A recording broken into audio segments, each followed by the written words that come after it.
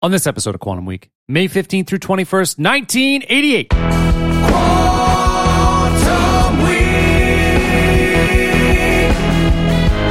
Quantum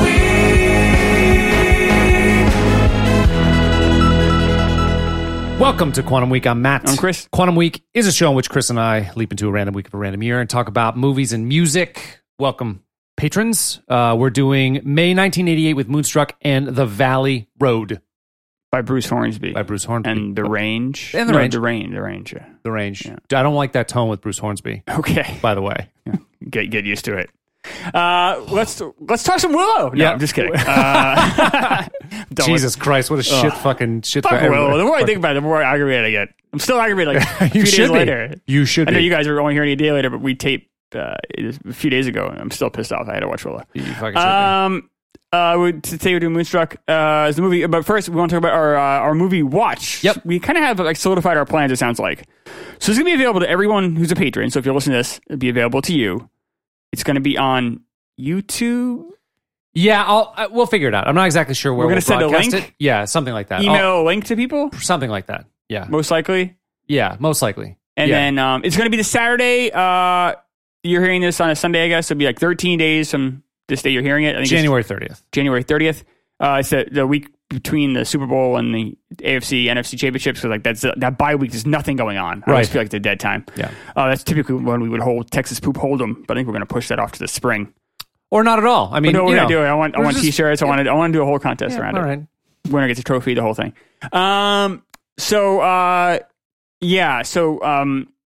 This is movies going to be Face Off, the John Travolta, Nicolas Cage, John Woo epic. Is that fair? Sure. I've never seen it. I will watch it before we do it. Yeah. But it will be my first, in theory, experience with it. You've seen it. You don't like it. Correct. So- I've seen it once, and that was enough. And you'll but I'll rewatch it as I well. will rewatch it, and then when we're doing it, we'll. So maybe you like it more, maybe you won't. But we want to have like a chat. So you'll be able to we're going to stream it live. So in theory, we can all communicate. I think it'd be a lot of fun. We'll stream it live, so it'll be a private link where you guys can just click on and watch it. Basically, interact with us in this private link. But we'll tell you, press play. The movie will play for you. The movie will play for us, and we'll talk through it. We'll chat.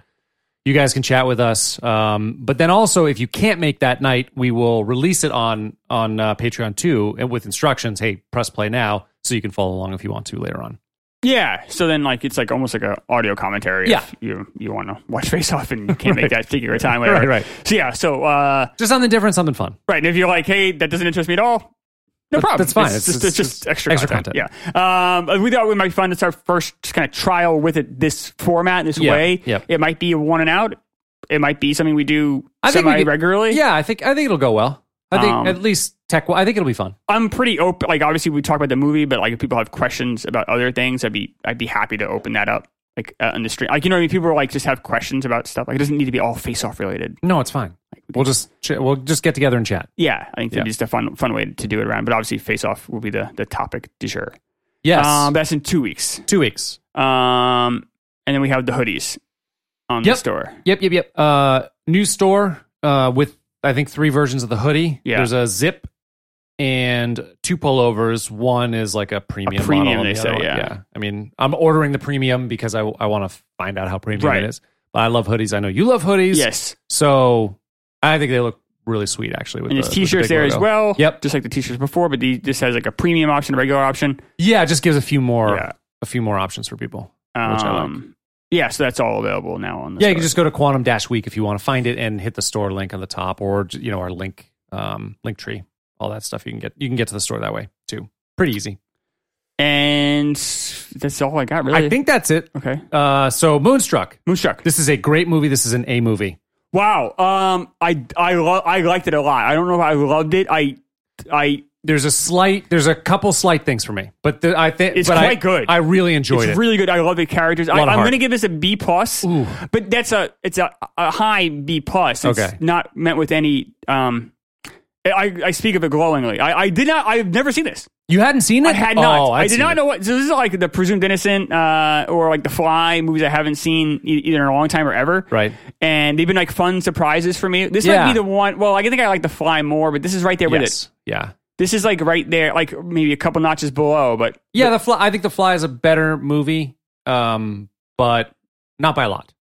This is very good. This is really good. This is like I know this movie obviously has a lot of some people have real fondness for this movie. So for me to say this might be like a sacrilege, but it's a little bit like an underrated gem, though. I think so.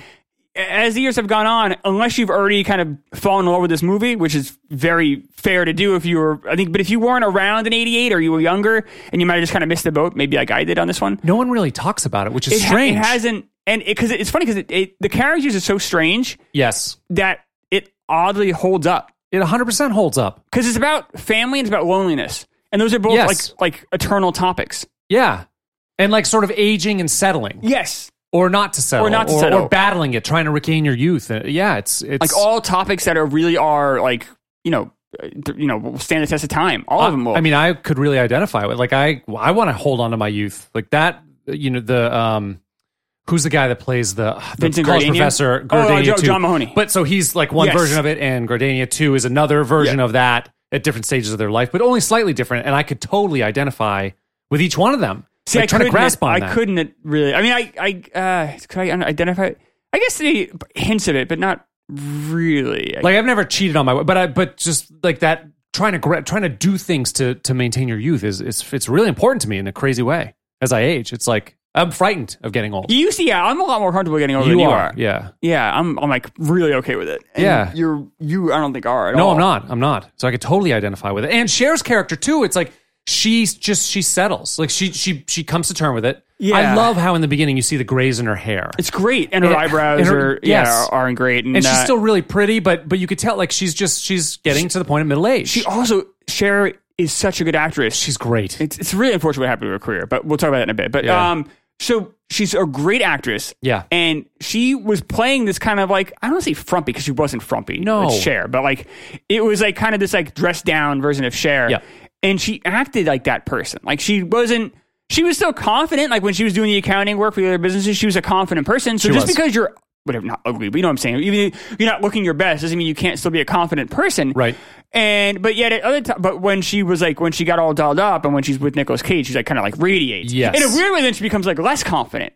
I think so. She's not comfortable because she that. has more at stake. There's more on the. Now she has like shit on the table that wasn't there before. Right. So like those are all like that. That's all like totally understandable and is executed to perfection by her. And the script. The script is amazing by Shanley. The script's great. And he's like he wrote Doubt, as you probably know this. That was the play first, and he directed the movie. Yeah. And that is a sleeper. One of my favorites. That is a great movie. He also wrote Congo. Which is strange. I know that. I know I've seen it, but maybe it's better than I saw it in '95. Right. It was a shitty movie. It wasn't good, right? No. But then again, he also wrote Alive, which is a great movie. Yes, incredibly underrated movie from the '90s. If you're younger and you haven't seen it, check out Alive. It's like horrifying. And Ethan Hawke's in it. It's a very, very, very good movie. Yeah.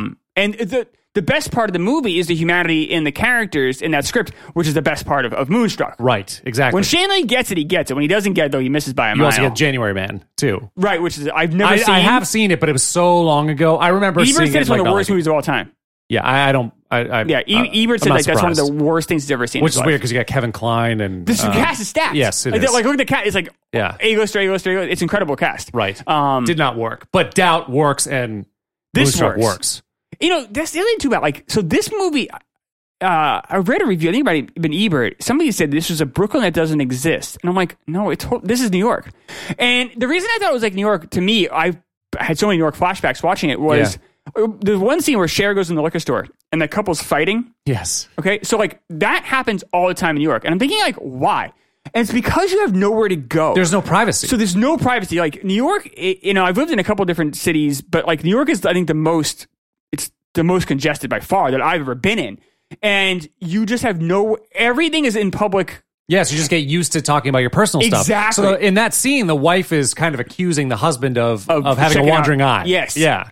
And then they make up in front. Right. But I've been in liquor stores where I've seen couples have very personal discussions, not necessarily that same conversation, sure, but personal like talks about their family or whatever and stuff like in front of me. And like you kind of pretend it's not happening and you pay for it, but you kind of like kind of soak it into.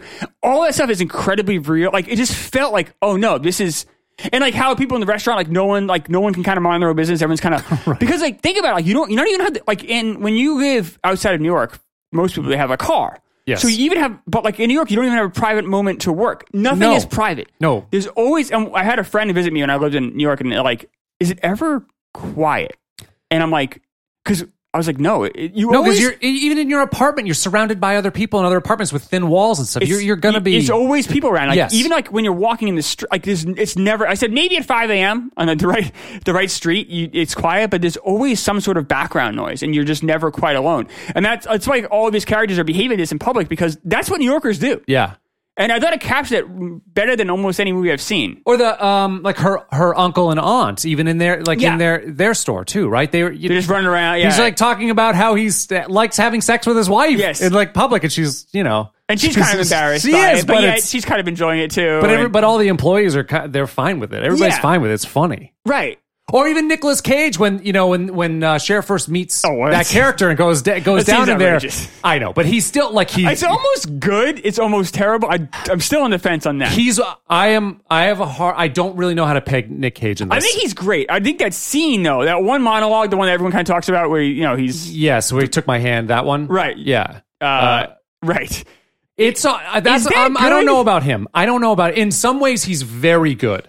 Like, I love his range here. You see him go from a brood and very loud and big to really soft and kind later on. Like, you think about the dinner table scene, or the breakfast table scene. Yes. At the end of the movie. He's being like polite to his family. He's so polite, and he's got a very warm eyes. In the opera. Like, he's so in the opera. He's so excited and so entranced. But then think about how like miserable and tortured he is when he's in the basement. Yes. So I love that range he's kind of about all him. over the place, yeah. It's like very passionate, but also very calm and like kind. But I don't know if I like his performance or not. He's really young here. He's 24. Yeah, he's and very young. She's actually 42 here in real life. Right. So then this goes into one of my problems with the movie. Yeah. So Danny Aiello is his brother. Okay, so Danny He's Aiello, supposed to be younger, but yes. which is ridiculous. I know. Danny Aiello is supposed to be 42. Yeah. He's in real life he's 54. Yes. And he looks 54. He does not look 42 by any stretch. No, he does not. He looks old. And it's just like, I get maybe you're like, oh, we got Danny Aiello, we got to cast him, but like, maybe you don't. Right. He's not. That's a weird casting move. But Danny Aiello is a great actor. He is. Especially at that time, because a couple years later, he does Do the Right Thing. Like, he gets nominated for an Oscar. Like, this is probably peak Aiello. Yeah. And he's even like charmingly good in like a shit. Like Hudson Hawk is kind of a lousy movie. Yeah. But he's like bizarrely charming in it. So I think they needed someone good enough to be able to play a wet noodle that you can kind of identify with. You can't hate him. You can't hate him a lot because he's going to join the family. Right. But you also have to be okay with him. Cher not right. So it's a weird weird character to play. He kind of does a nice job. He does a good job. At times he's a little bit uncomfortable. I think being this much of a wet, like you said, a wet noodle. He's a little uncomfortable being that because he's more of like a Hollywood tough guy. Exactly. And you can't. But you also like he delivers the thing that he's at the night that he proposes to Loretta. Yes. At the Italian restaurant, he's uncomfortable about it. He says something to her right before he does. He says, that's an example of a guy who can't control his woman. And I was like, oh, I couldn't remember his character. So I was like, is that the kind of guy he is? He said it about John Mahoney. Yes, that's right.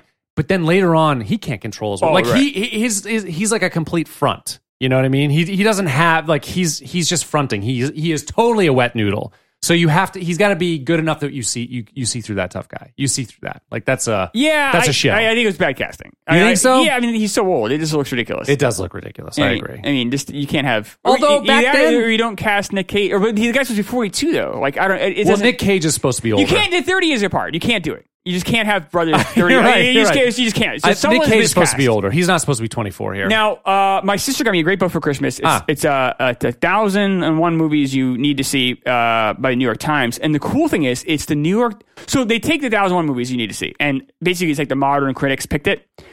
But what they did was they kept the old reviews, but as like the print. So like, so the Moonstruck review is they don't like the movie. Really? They say the Nicolas Cage part is one of the worst like roles they've ever seen. That's bullshit. And but it's great but it's so cool. It's almost like a living document. It's really cool that this book has these old reviews because I like that better than because you want to see what the authentic right because everyone gets muddy because Ebert does this. So Ebert actually did it with this movie. He put out his great movies, which is basically he goes back and kind of rewatches and then gives kind of the popular opinion. But in Ebert's case, though, he got this one right. He gave it 4 stars instantly. Yes, and he said Nicolas Cage should have got a nomination. I don't know, but he wasn't bad. But it's funny you have these two. Like one camp is saying it's the worst thing they've ever seen. Yeah, the other camp saying it should be Oscar buzz. It is pretty wild that one role can have that many different opinions. I think you have to get them. You have to sort of go in and believe that. I don't know. He is kind of cartoony. It's tough. I enjoyed him in the movie, though. Me too. I enjoy it. I enjoy it because you do see in New York, you do see crazy shit. You do see crazy people, and because you said nothing's private. People do lash out and do behave in wildly emotional ways. He does, and Nick Cage is kind of, as a dude, he is kind of a crazy guy. I was trying to think, is there anybody else who could have done that? I don't think so. I think I was just slightly unsold. That's my. Let's say it's like Ray Liotta. He could have done it. Like that's like a comp, right? Yeah. So like, yeah. But he wouldn't have been as dramatic. I don't think so. No, he's way more. And I don't think he would have been as authentic. See, Nicolas Cage, especially back then, there was like no bullshit with him. Like he's in Peggy Sue Got Married. He's no bullshit. Raising Arizona, there's no bullshit. Yeah. Like he was just crazy. But with Ray Liotta, there's always kind of like a smirk. Yeah. With the narration with the Godfather stuff, there's always a little bit of a hint, I know. Yeah. But with Cage down, I think you need it to be authentic or it doesn't work. So I think it almost needs to be Cage. Probably. It's written crazy. Like, think about that monologue when you meet him. Like, that's written on the page that way. I mean, that's crazy. It's a crazy thing to have someone say. I kind of enjoyed it. I'm pro Cage-ness. So how I kind of explain it to myself is there's humor here. There's actually, like, you are kind of laughing at this ridiculousness spectacle. Of the situation. Yeah. I mean, you feel for him too. He's got, but it's also ridiculous. So yeah, but I still didn't quite know how I felt about him. I don't think he should have gotten a nominee. There were other great. I can't remember. I looked at it before. Yeah, well, Gardenia got one. He did. So, as a supporting. Yes. Well, that's what he would have got. Yeah, Cage would have got leading. I don't think. I guess not. Certainly not at this point in his career. No, I guess not. I don't think. I mean, no. It's like I mean, zero chance of that. This thing got 6 nominations, won 3. Cher won, of course. Cher and Olympia Dukakis, who's very good. She is awesome. That the breakfast table scene at the end of the movie is awesome. She's great this whole time. She's incredibly believable. All of her inflection, her tone is perfect. That scene though at the end just fucking floored me. It's really good. It's a really good scene. When she says to him, you got to stop seeing her, identifying that he's been.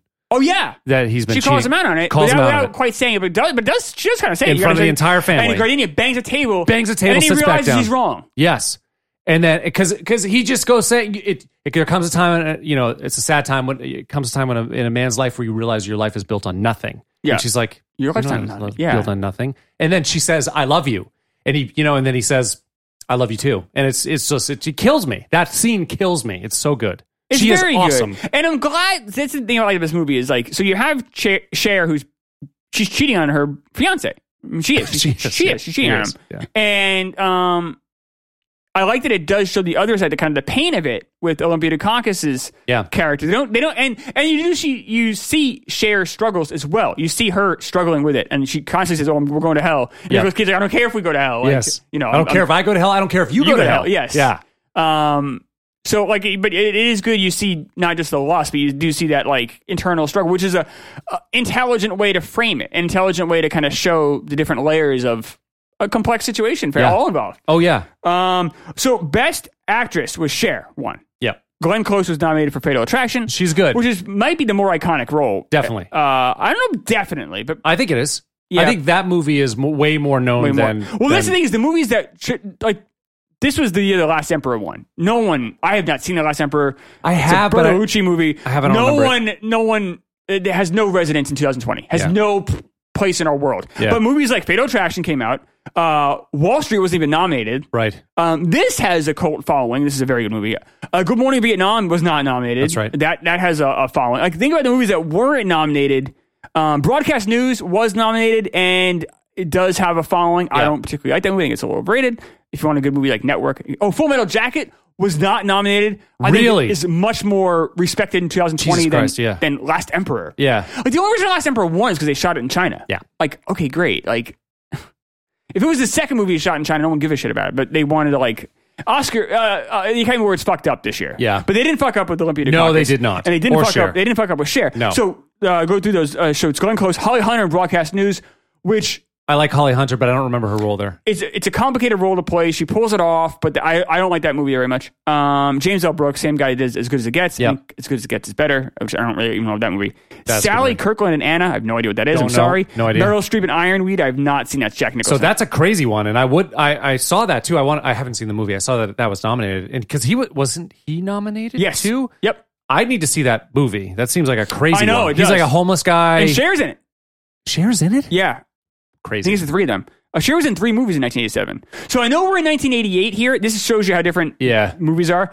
This movie was this wasn't 10th, by the way. This was like 7th. So it came out in 87. That's why it was came out in nominated December of 87. To get Oscar, fine. That's very normal. That happens even today. Right. But, well, any other year besides COVID year. But never is the movie number 7 in the box office. In May the following year. 24 weeks later. It's right. It's 20 weeks later. It's crazy. That is crazy. That's crazy. Yeah. But that's what happened. Remember back then, if you're older like us, you probably remember like back here in New Hampshire, we had a theater called The Strand in Dover. Yeah. And what happens, they would take the second run movies and play them. And then you would get a second life. And that's what was happening here. So what happened was Moonlight had, I keep calling it Moonlight, I'm sorry. Moonstruck had a couple different lives. It came out. Was a hit for sure. Then it kind of died down. Then the Oscars were later back then too. I think the Oscars were in March or even early April back then, which is what they are this year. And it got kind of a second life because it won 3 awards, and then it has a second run pull. So it had like 3 different arcs there, but pretty wild, right? It's a long run. That is wild. That is a long run. Yeah, and then Best Supporting Actress, Olympia Dukakis wins. The other notables here, Anne Archer, Fatal Attraction. She played Michael Douglas's wife. Yeah. And then Anne Ramsey from Throw Mama from the Train. She was also the lady in Goonies. Yeah, that's Mama, yeah. She's good in that. That's a weird movie. Yeah, she died shortly after. She died. These Oscars were, say, in March or April. She died in August that year. That was also the year. Oh, another movie not nominated.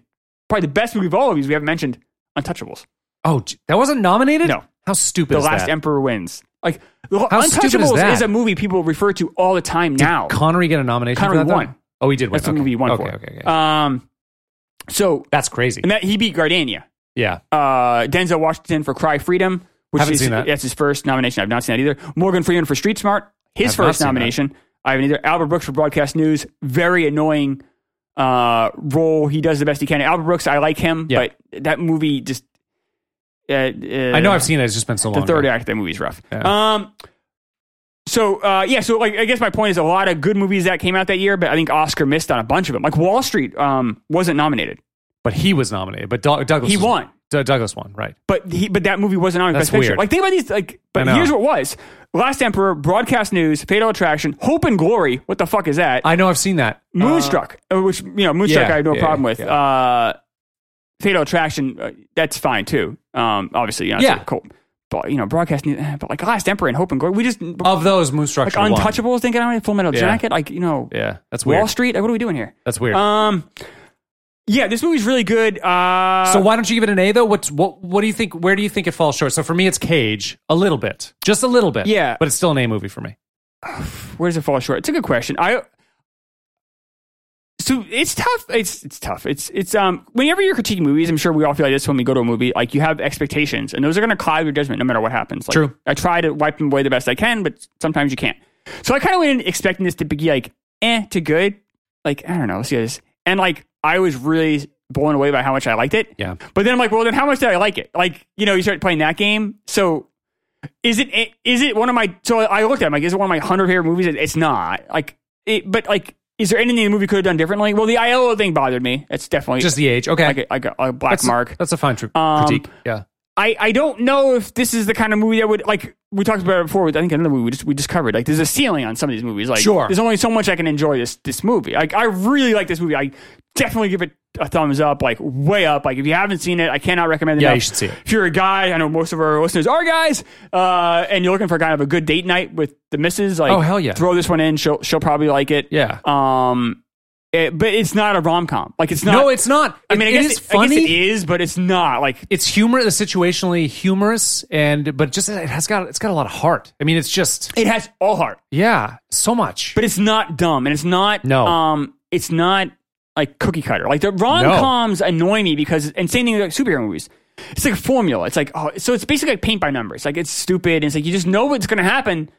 You don't even need to see the movie. You know what's going to happen. Watch the trailer. You know exactly what's going to happen. But like with this, like the characters are so strange. Like there's even this great father-in-law character that has these 5 dogs, and he's really old. And but that's how it is in New York. Like these families do live together for much, especially in some of like the outer borough stuff. Like when I lived in Queens, like the family above us, it was 2 like old. The second place we got. Yeah, it was both places were in Astoria. But the second place was in like real Astoria, and the first place was like by Steinway Street, which is like the Times Square of Astoria. It's a very busy area. It has like a subway. Like it's very subway stop. It has a very. I was like half a block from the subway. It was very city. Yeah. The other place was a half mile from the subway, and it had like an Italian deli like around the corner, like a real Italian. Like it was like legit. You felt like you were in real New York. Yes. And we had a house. So we had this, both my wife and I at the time were doing pretty well. So we were able to get out of the tiny apartment and get a house. So we had the second floor, and then the landlords owned the first floor, and that was it. So it was just, and we had a patio and everything. It was actually a really nice spot. Having said that, the appliances were all from 1962. Sure. But it was still, for New York City living, it was luxury for us. But the upstairs these people were old. They were very nice, but they couldn't speak a word of English. Yeah. Outside of the basic hello and goodbye. They were very kind. And anytime we had to have a meeting, we had to have, like, anytime we had to talk to them about anything, or if they needed our help, like the old man got sick and had to go to the hospital, and saw the ambulance come, and I'm like, how can we help? So I texted the son-in-law. Yeah. And that's kind of was my go-between, like, right. Is everything okay? Can I help with the trash? Can I help with, like, what's going on? Are they is something wrong, So like that was my go-between. But then, so then the son-in-law come over, and like it wouldn't just be him. It would be like the whole family would come over. Right. And it would be like Sundays after they had dinner. Yeah. It was just like, it was all very family orientated, and I really loved that. And like it was great.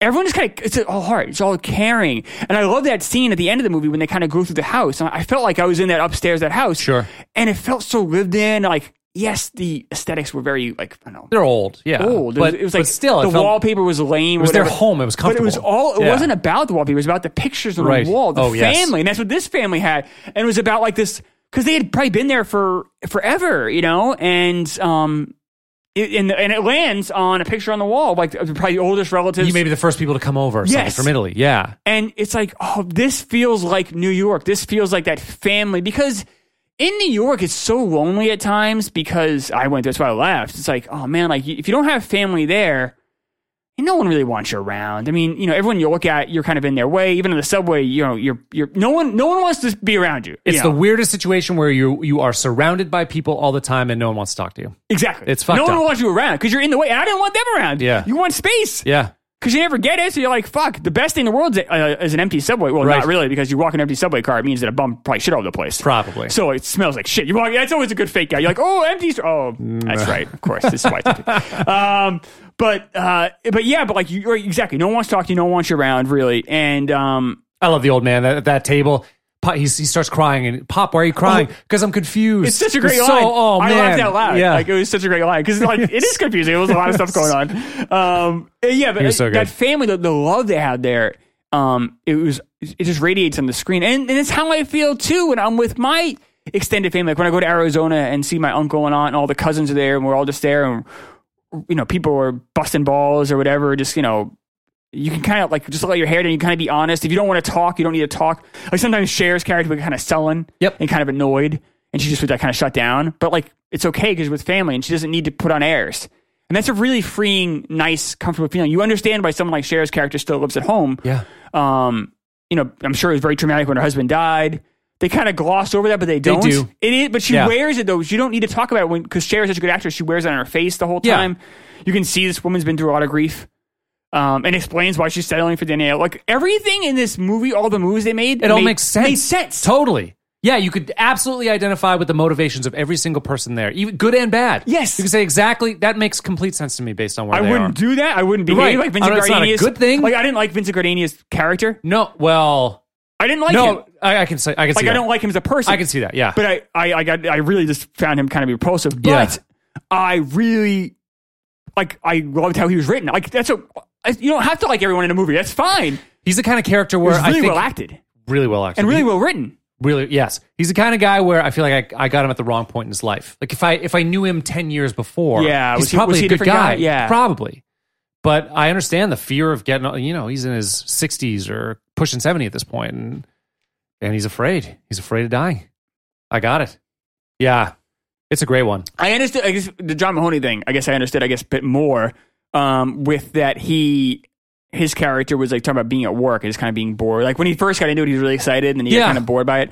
That's kind of how I felt like a little bit. Like, or I don't know, like the last year or so at work, I was doing it. I was doing the best I could, but still, he's like, I'm just not really feeling this. And it does, It does. You do have kind of like that I always say, like, I had a midlife crisis. My midlife crisis was more occupational. It wasn't with, having to buy a sports car or cheating on my wife. It was more like, I'm done with this part of the career. I'm just kind of like, I don't know where I am from a job perspective. Like, I don't really know what I want to do or who I feel lost at work. But, but I think everybody, or a lot of guys, when they turn 40 and you realize you're halfway through, you're like, there is one element of your life, whether it be work, whether it be romance, whether it be, I don't know, whatever your thing is, that troubles you. Totally. Yeah. And you see it here. And you have a few characters have different crises. I mean, Cher's having a midlife crisis of sorts. Absolutely. They all sort of are at different points. Yes. It's cool to see. Because she says, hey, I'm 37, on her kids. And then Olympia Dukakis is like, well, it's not over until it's over, which is a great way to talk about menopause. It's very funny. Right. And Cher kind of gives a nod, like, oh, I guess you're kind of right. But, but like, she wants to have a family. I think she realizes she probably won't have one with Iowa, but she could have one with Cage. Yeah. I think that triggers some of it too. Like, there's so many different layers that aren't spoken, and it assumes the audience is intelligent enough to pick up on them. And that's what I enjoyed about this movie was it never held our hand, but it explained everything. What was the movie, The Big Squeeze that we saw? What is that called? Chill. The Big Chill. Big Squeeze. This is like the anti-Big Chill. This is like, you know what I mean? It's like, because you still you're having an intimate look at a group of people in a house together. That's authentic. That's authentic, and that is just like that is complete piece of shit. You do not believe these people were friends. No. None of that made any sense. Nothing. I never once for a second didn't believe these people were family. Me neither. No. Even though it's different, like, ethnicities, if you look at what they are. Well, like, Dukakis is Greek. Cher is, I'm not quite sure. I think she's Italian. She's Italian. I think so. Yeah, but Danielle, I guess, Nicholas, there's more Italian. I thought they were all an Irish guy wrote it. Yeah. Like, Shanley's Irish. Right. Jewison is a Canadian. A Canadian directed it. He's not Jewish, by the way, but his name is Norman Jewison, but he's not Jewish, even though he did direct Fiddler on the Roof, which is... He did, yeah. But he's an interesting director. He got nominated for Oscar 3 times. He did. Lost every time. In the Heat of the Night in 1967, Fiddler on the Roof in the early 70s, and then this one. I've never seen the Fiddler on the Roof. I have seen Fiddler on the Roof. I have not seen In the Heat of the Night. Yeah. Fiddler on the Roof is it's interesting. It's good. It's okay. It's a musical, He did Jesus Christ Superstar too. Yes, the movie. I remember. It's okay. Yep. I thought it was good. Actually, pretty good. I love the soundtrack. I don't love the actual. I've seen the play a few times, the opera a few times, whatever. And it doesn't. It's okay. I really just enjoy hearing it. I like the music too, particularly the album. Yes, which has got who's the is it Ian Gillian, the guy from what the hell's the name of that band? A 60s 70s band. Oh, Smoke on the Water Band. Can't remember. Yeah, I know you're talking about.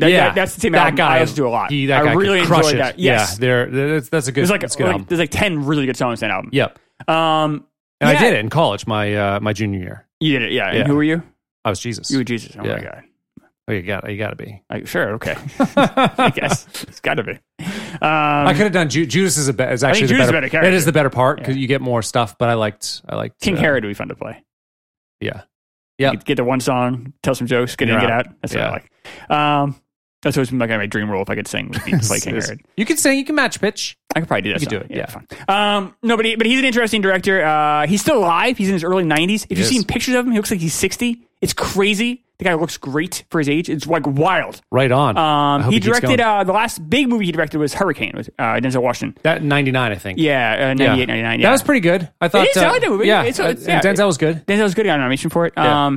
He directed one movie after that with Michael Caine that bombed, and then he was done. But you figure, he's in his 70s then, right? He's still directing, but he's still like very involved with Canadian film, and again, they do a lot of movies are shot in Canada more than you think. Vancouver gets a lot of stuff, and is he a Hall of Fame director then? City. What's that? Is he a Hall of Fame director then?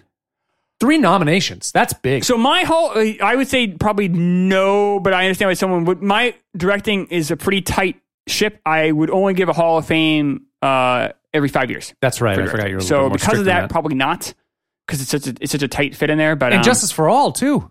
Yeah. He's done. He's on the break. If someone had him in there, I could not argue it. Yeah. And this is quite good.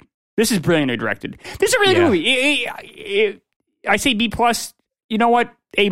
You convinced me. Yeah. I have no ill will to this movie. It just it's where it is how much can I enjoy a romantic comedy, I guess? Sure. And this is probably at the peak.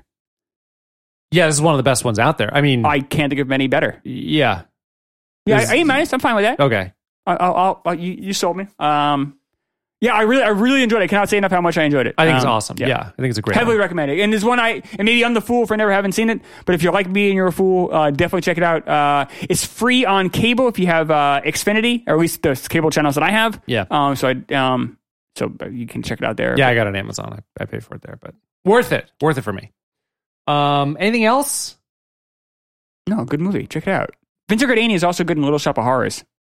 He plays the boss. That's right. He does. Yeah. The last act of that isn't super great, but the first two acts are really good. I think that's a good one. Really good. Hopefully we'll get to that one sometime. That'd be good. I like that Moonstruck. one. Yeah, me too.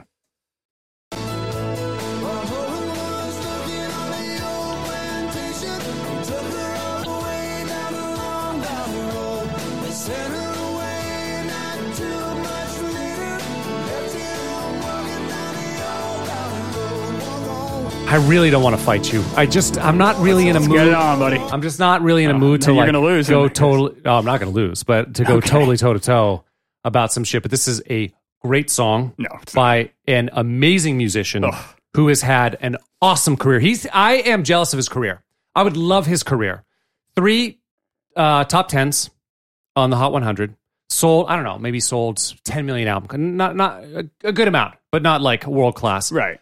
Played with his favorite band for years. He loves the Grateful Dead. Yeah. Played with them for years. Wrote End of the this is the End of the Innocence with Don Henley. Was on that album. Was playing with. That's a great song. Don't like that song. Fuck. Played with. I don't like any of these. You like cheesy like. No, I like good songs. Yeah, this is not. You probably don't like. I Can't Make You Love. I Can't Make You Love Me If You Don't. That Bonnie Raitt song, which is an amazing song. I don't like Bonnie Raitt. That's an amazing song. Yeah. Fuck. That's an amazing song. He played piano on that. He's just played with so many awesome people. This guy is corny, cheesy. This is not a cheesy song. This is very cheesy. A well-written, awesome lyric song. This is a great song. Fuck. Even the video knows this. Have you watched the video? Okay, the video is stupid. The video is the video worst is so thing. bad. The video is Battlefield Earth. But you know why? You gotta watch it. Please stop the watch the podcast video. right now. There's Watch the this video. It's random. It's so terrible. There's this random clarinet player, guy who picks up a clarinet and plays it so stupid buffoony style, where he points it up in the air and he's playing, and there's no clarinet in the song. I don't know what he's doing there. I like how they're all like walk on. Oh my god, it's so bad. They have like man in the street people, like regular Joes, like yes, like so happy about hearing this fucking stupid ass song. It is an amazing song. They're all dancing. That's how I feel about this. So this video encapsulates how I feel about this song. That's the song. Bullshit. It's corny. It's cheesy. Do you know what? I hate the sound of his piano. Hate it. How can you hate the sound of his piano? Okay, He's playing I was hoping you could answer me. Honestly, all this recording is anti-Battleship. I actually used that as a comp. I was like, do you remember how you feel watching Willow or Battleship Earth? Right? Battlefield Earth. Whatever. I don't even want to remember that name of that stupid. I don't remember stupid Bruce Hornsby. Shut up. When you watch that, you're just so annoyed. This album, the recording of this song is the absolute opposite of that. It is so lush. I feel just as annoyed. It's because you listen. Why is the piano phone. ting ting ting ting ting? No, it's cutting through because he's in the mid range of the piano. He needs to cut through. But what he does, one of his brilliant things, is he is playing call and response with his piano. He'll sing something and respond to it in his piano or rhythm. Like I kind of wish the piano hadn't picked up. Fuck the brilliance of Bruce Hornsby is the way that he writes. It's everything has to do with the line. Like he delivers the line. So a lot of songs, the structure of the song. The line that you deliver has to do with the structure of the song. You fit the line to the structure. He's doing the opposite thing. He's fitting the structure of the song to the line he's delivering. It's brilliant. It's backwards. It's amazing. And so you'll hear a lot of that with the piano where he'll say something and he'll deliver something and then he'll like respond to it. Or he'll play harmonies of his voice with himself with his piano. He is an excellent Why? piano player. So I love Billy Joel. I love Elton John. Their pianos sound so much different than this piano. This piano, in all the songs, I can tell you why. So tingy. It's because they can't play. Like he is a phenomenal musician on that instrument. So you're saying Billy Joel and Elton John cannot play the piano? Nowhere near as well as Bruce Hornsby. He is light years better as a technician. He is a way better piano player than those two are. Why do you like the lyrics in this song? So it's corny as fuck. It's not corny at all. I think it's a beautiful like social statement. That I don't think it's a huge message hammer. What's his big hit? It's That's Just the Way It Is. Right. I don't like that as much. Which is so cheesy and it's so like baby boomer. Like here's like a very important take on the world. It's like, all right, thanks, Message Hammer. We get it. That one is. That's Bruce Hornsby. He's a corny Message Hammer guy. He's super cheesy. He is not cheesy at all. It's so. You got it. So I can. Okay, it's like the worst of its kind. Like this late '80s culture. Very special episodes. No. Like this is right in line with all the things I hate about like you watch Perfect Strangers, but you watch it with like kind of like this show is not very good. That's not a good show. But like this is that for me. No, it's not. But I can understand. So all right, I can take your side a little bit on this. So there is a style of recording that's a little more. It's not quite jazz, but it's a little more fusiony. Yes, it has just a little more complicated. I can understand that. And there's really bad like sort of elevator music is kind of one side of that, like the extreme side of that, where there's sort of jazz out like a rock tune or something in a really cheesy way. That's definitely one side of it. But he's on there is some of that fusion here, but he is on the opposite end of that spectrum. He's the peak of that. And so if you don't like that, I can understand. If you don't like the stuff, if you're just going to hate the style, that's fine. But this is the pinnacle of that.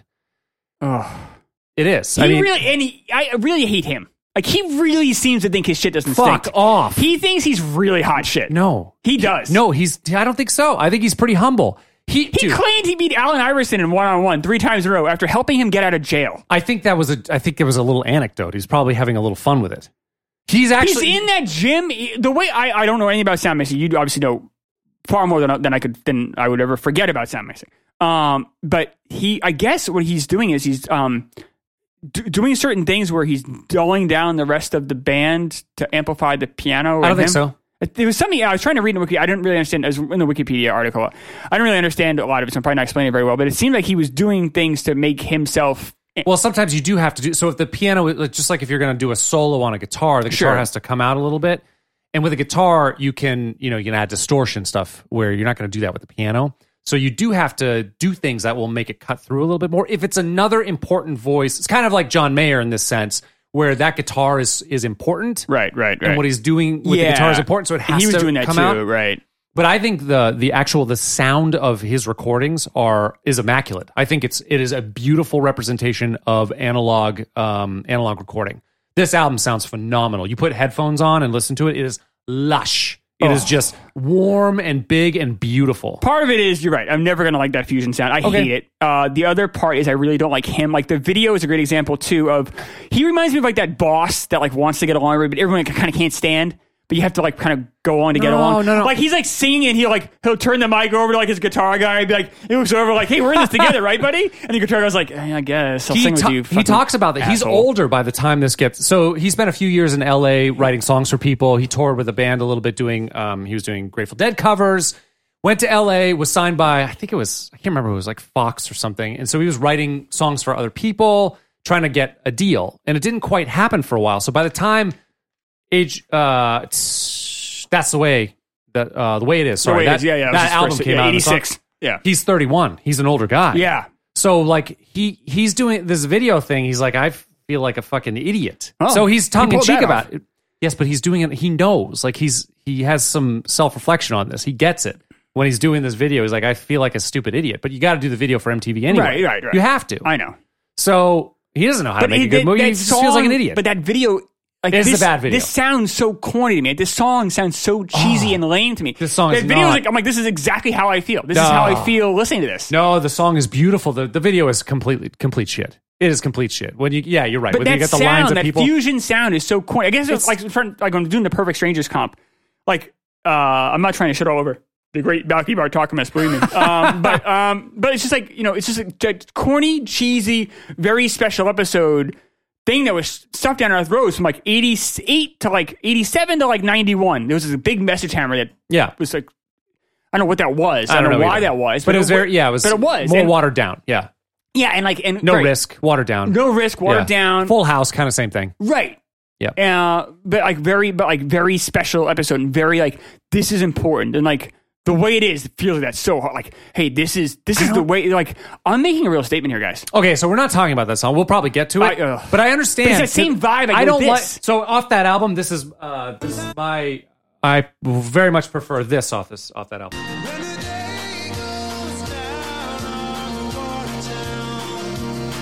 Sounds so lame to me, though. I like the song better, I guess. I hate this sound. It's lush. It's beautiful. This is less annoying, but I still hate this sound. This doesn't challenge. This is not. I'm surprised you like this. This is not. Look at that guitar. Wasn't that? That's a guitar. I know, it's so lame. It's a distorted guitar. It's just corny bullshit. It's not corny. Dude, this is what a good recording sounds like. So dated. It's not. This is what, like, you hate the cold record. You know, we hear digital recording all the time now, and things are cut very finely, and things are very, a lot of production all over it. This is what every single one of those instruments in that recording sounds like those instruments and sounds good. And the entire thing is just this beautiful, warm fucking blanket. It's beautiful. The recording is amazing. Did you always like this clown? Yeah, I do like fucking clown. Don't you fucking say that about Bruce. Yeah. Yes. Ever since I heard that, I love, yeah.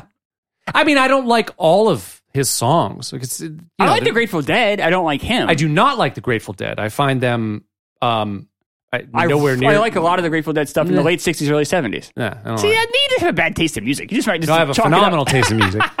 Like, chalk it up to that. So an example of what I was thinking about, or what I was saying is the structure of the song serves what he's trying to deliver. So back to the Valley Road. The phrase is, it's a 4/4 and then a 2/4. 1, 2, 3, 4. 1, 2, 1, 2, 3, 4. He does little things like that, where he does these odd little phrases because they're serving the delivery of his voice. I mean, he's a really smart writer. Really smart. I love that sound. This is a great song. It's a fucking great song.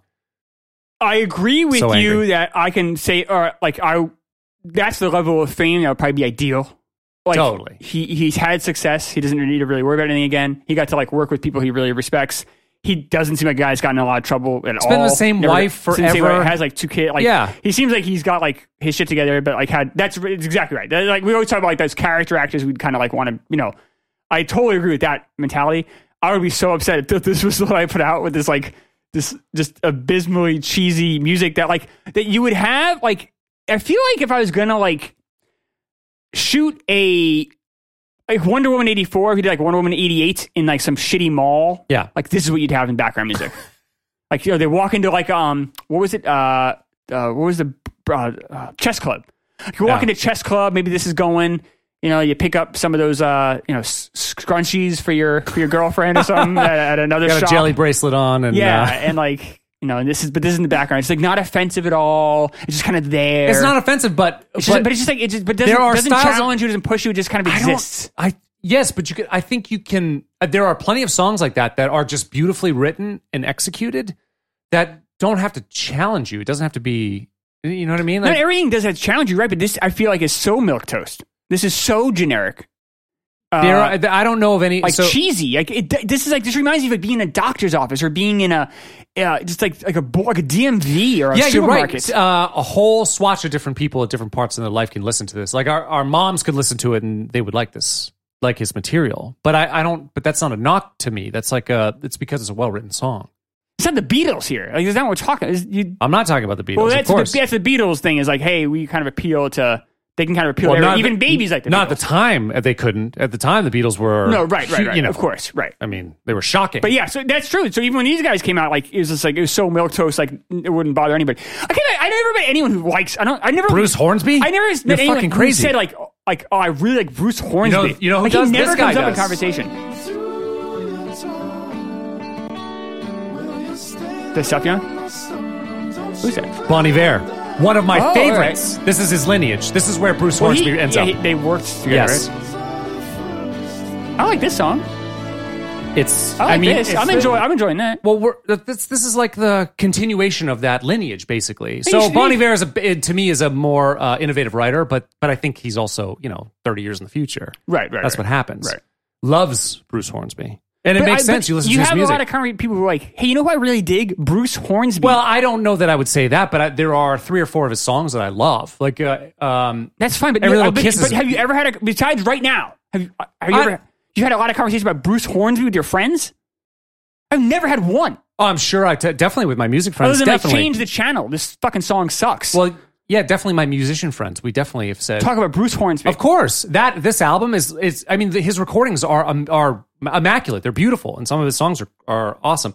But you don't like, so you don't like that Don Henley. You don't like Arcade Fire. You like Bruce. You like this. Yeah, this is a well written song. Arcade crazy, Fire can't write songs. Bruce Hornsby sucks, dude. This song is so corny. I was hoping. Arcade Fire. I'm like, did he pick this? I'm like, I bet he picked it because he liked it. Of course I did. But I'm like, or did he pick it because he hates it? I'm like, I hope he picked it because he hates it. Because this song sucks. And I watched the video. I'm like, this is so lame. The video is lame. But that's how I feel about this song. Well, okay, fine. That's fine, but you're wrong, but that's fine. Dancing like that. That's what people did when this song came on. It's kind of like Phil Collins, stupid. Like, I can't dance, their walk. Do you remember the walk? It's the same kind of thing. Like, these so cheesy. Oh, it's so awful. But that's the videos are bad. That crystal, like, I'm like, this is saying it better than I ever could. This is exactly how, this is the song. Well, they're in some wrong. shitty gymnasium.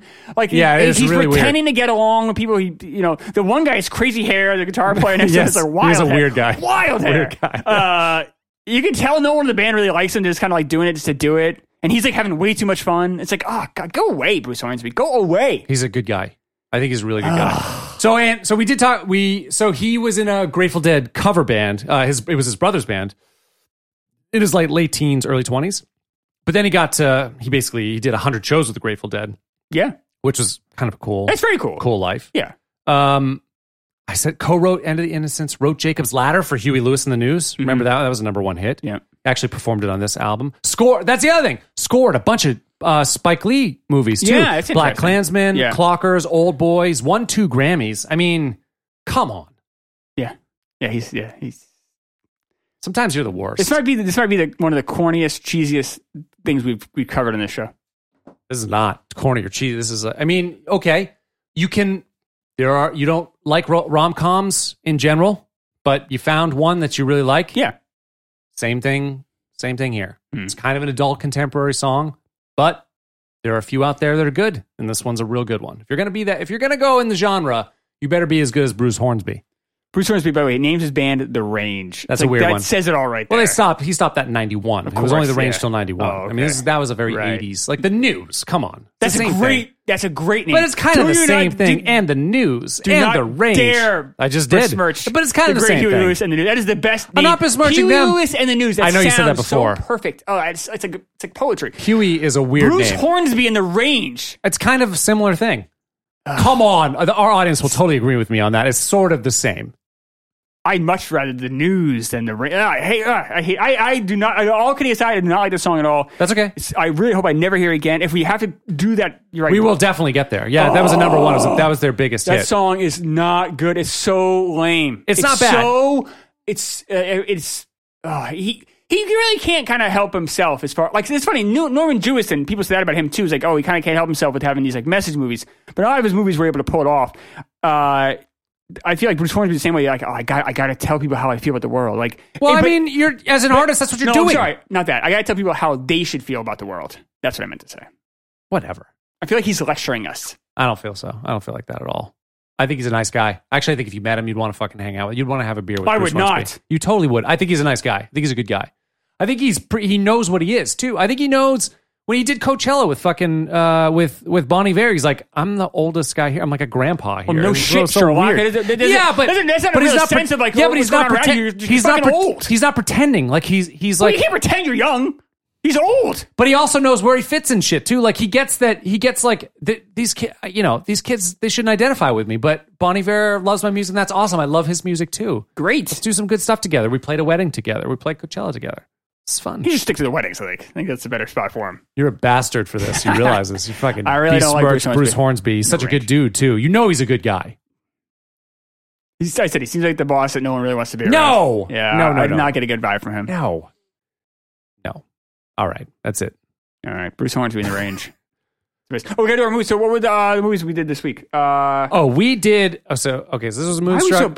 We did Willow, and we did what was the first one? Beetlejuice. All right, Beetlejuice. Thumbs up, thumbs down. Thumbs up. Thumbs up. Thumbs way up. Way up. 2 thumbs way up. Willow. Thumbs fucking down. 2 thumbs way down. Yeah. Don't ever see it. Don't give them any money. This isn't like Battlefield Earth. Like, it's not fun. No, just say you hate it. You don't have to watch it. Awful. And then Moonstruck. Thumbs up. 2 thumbs way up. Yeah. I'll say way up. Way up. This is a really good movie. Yeah, really good movie. I think this is better than Beetlejuice. No, that's not true. Not by a lot. No. Just a little bit. No. Just a little. Just a hair. Nowhere near. It edges nowhere it out. Near. I love Beetlejuice. So I'm not. This is not a knock on Beetlejuice. I don't like that. I think this is just like one slot ahead. So you like Moonstruck better than Beetlejuice? What you're saying? I think it's a little bit better. That's a terrible take.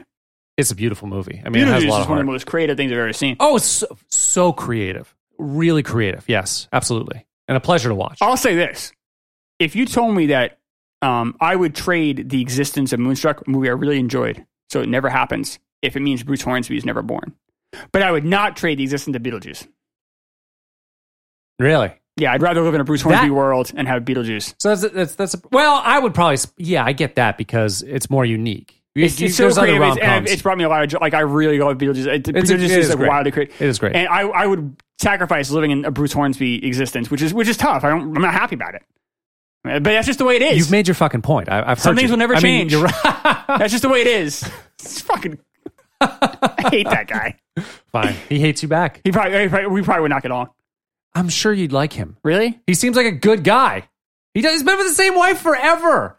He just he supports all these. He writes all this music for all these other people, for Spike Lee and for Bonnie Raitt and for Don Henley. All these people.